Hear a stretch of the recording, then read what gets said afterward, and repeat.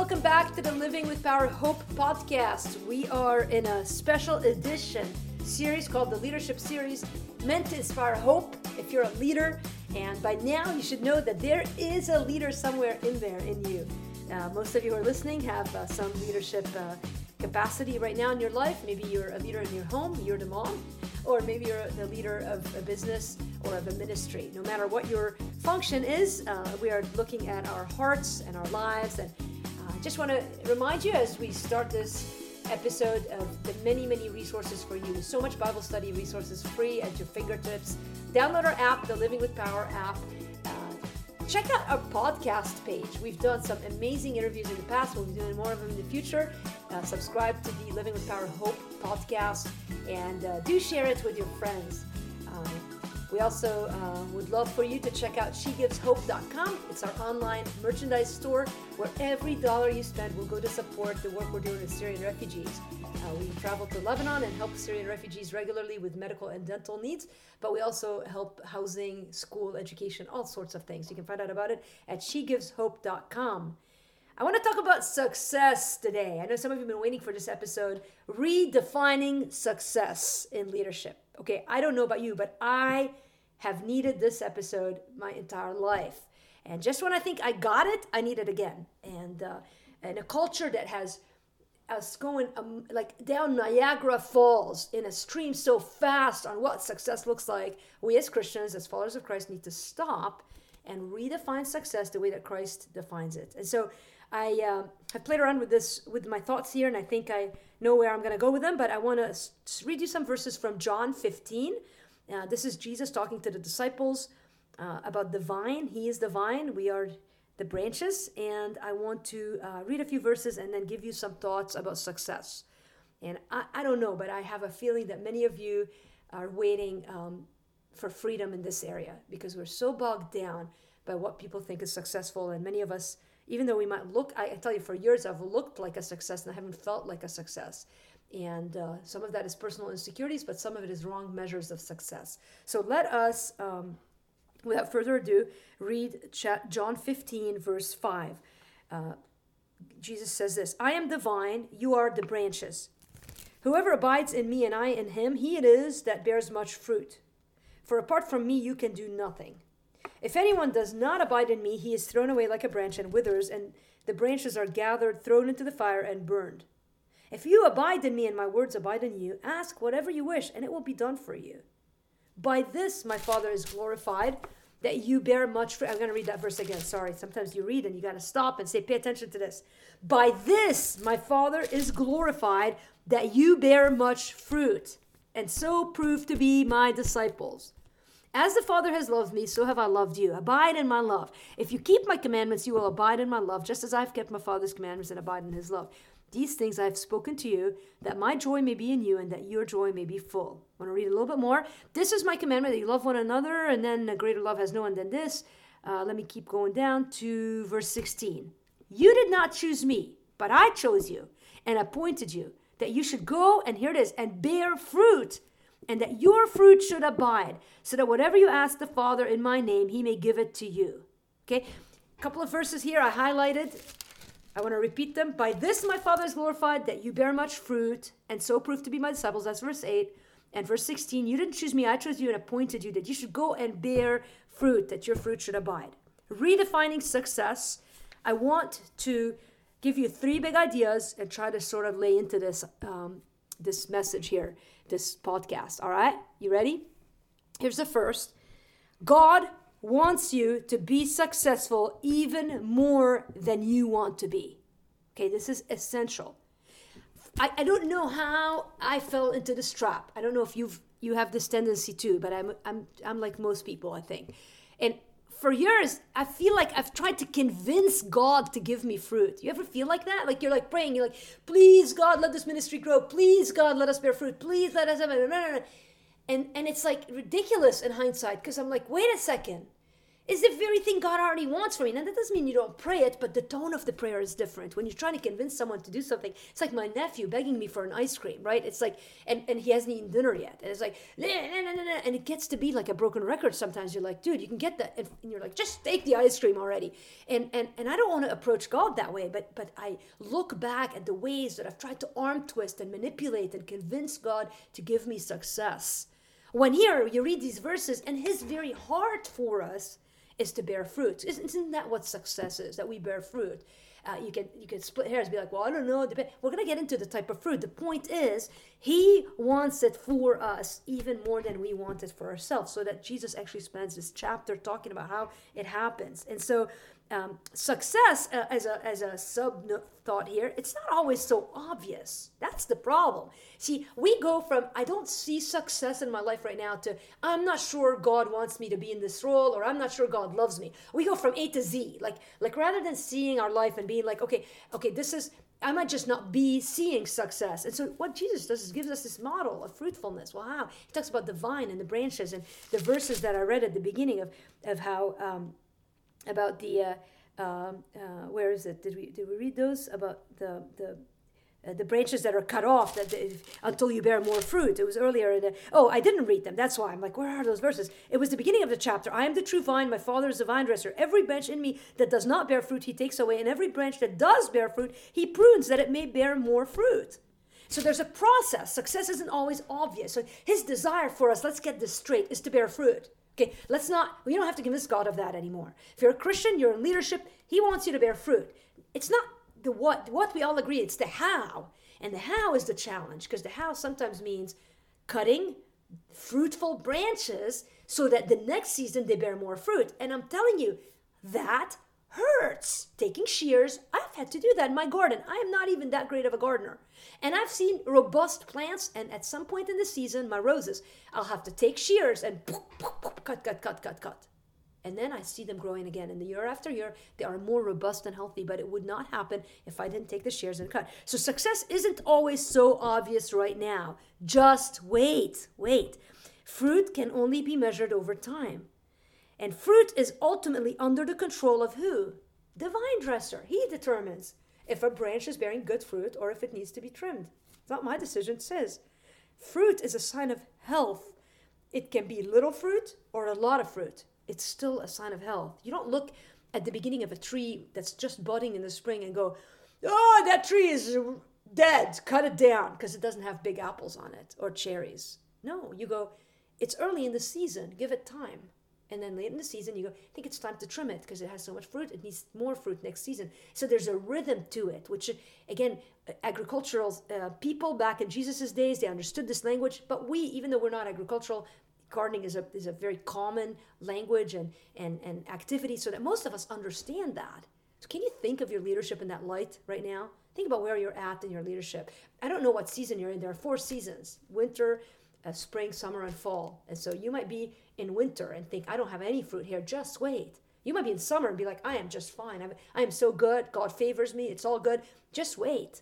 It's going to be cyclical, and it's for a reason, so that ultimately we bear more fruit, which is what God wants for you. He wants you to be successful even more than you want to be. Here's a second big thought. God sees success differently than we do. Period. All right, this is critical. I just said he wants you to be successful, and now I'm reminding you, he doesn't see success the same way that we do. He sees it differently. Success is not measured in numbers. I don't know how many times we see this. Now, I come from churches and backgrounds where we were told healthy things grow, and if the thing isn't growing, then it's not healthy. Cut it down, it's dead. And I don't agree with that. I don't believe that's true. Healthy things grow until they're cut down so that they can grow more down the road. And the way that it grows may not be in the way that, so the world says you grow in numbers. God's way says you grow in depth, and you grow in character, and you grow in obedience. And so I love, I mentioned before, Peter Scazzero, and he has an amazing episode on, or an entire podcast on leadership, by the way. If you're looking for leadership material, Peter Scazzero, the emotionally healthy discipleship guy, he gave one message that was so good, markers for success. And he gives like some of the big ones that sort of stuck out to me. I'll read you 3 or 4 of them.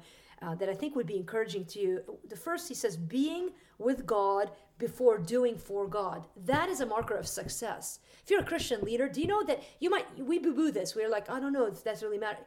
I agree with him. That vertical relationship, being with God, being intimate with God, growing with him, having the confidence that he's with you, he's for you, that he's near you, that is success.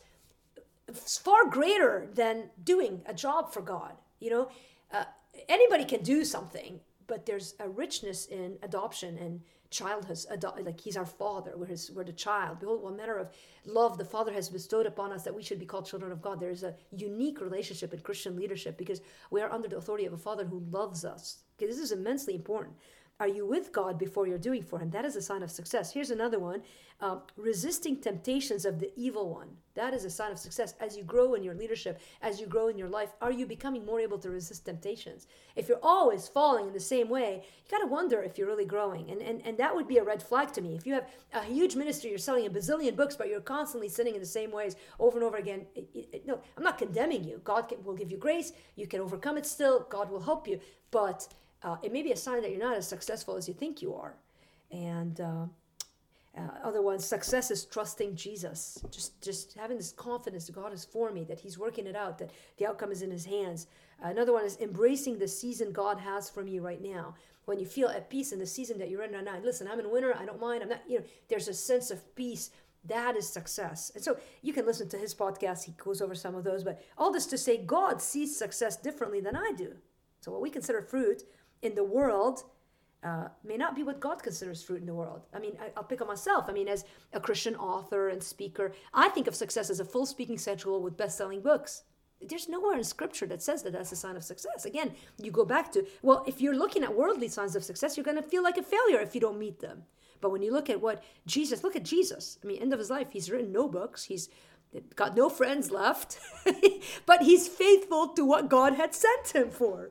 And he dies, and in that moment, he does not look like a success, and yet he is more of a success than he's ever been in that moment on Calvary. And that ought to preach to somebody today. So don't confuse growth with success. While healthy things do grow, sometimes healthy things take time to grow, and sometimes healthy things need to get pruned. So success, God wants me to be successful even more than I want to be. God sees success differently than I do. And here's the third.